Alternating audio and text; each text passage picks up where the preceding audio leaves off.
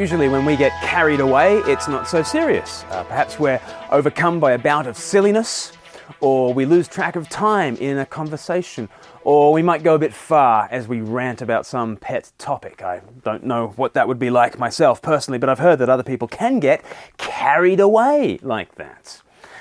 Well, getting carried away in the Bible was not a frivolous thing like that. Getting carried away in the Bible was extremely serious.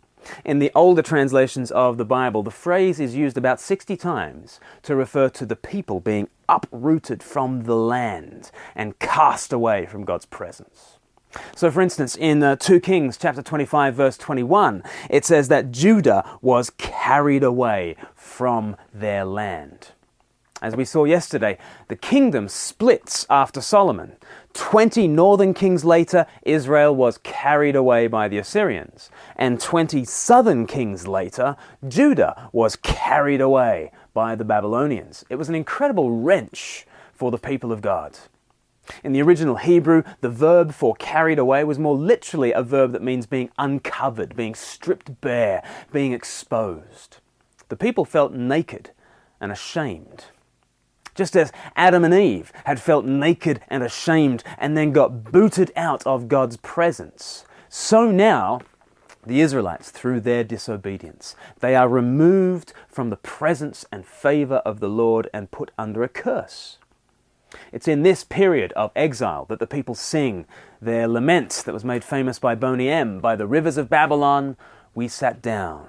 Yes, we wept when we remembered Zion. For 70 years, Judah is carried away. And then you can read about this in the books like, Nehemiah and Ezra. In the 6th century BC, there was a kind of a return from exile. The people sort of come back to the geographical location. They rebuild the physical ruins of Jerusalem. They physically resettle. They physically rebuild the temple. But none of this was a real return. Matthew chapter 1, the first chapter of the New Testament, surveys the history of the Old Testament people from Abraham to the birth of Christ. And in chapter 1, verse 17, Matthew says, so all the generations from Abraham to David are 14 generations, and then from David until the carrying away are 14 generations, and from the carrying away into Babylon to Christ, there are 14 generations. So do you hear the timeline? Matthew says it goes Abraham to David, David to the exile, the carrying away, the exile to Christ. What is it that ends exile? Christ does. But here's something surprising.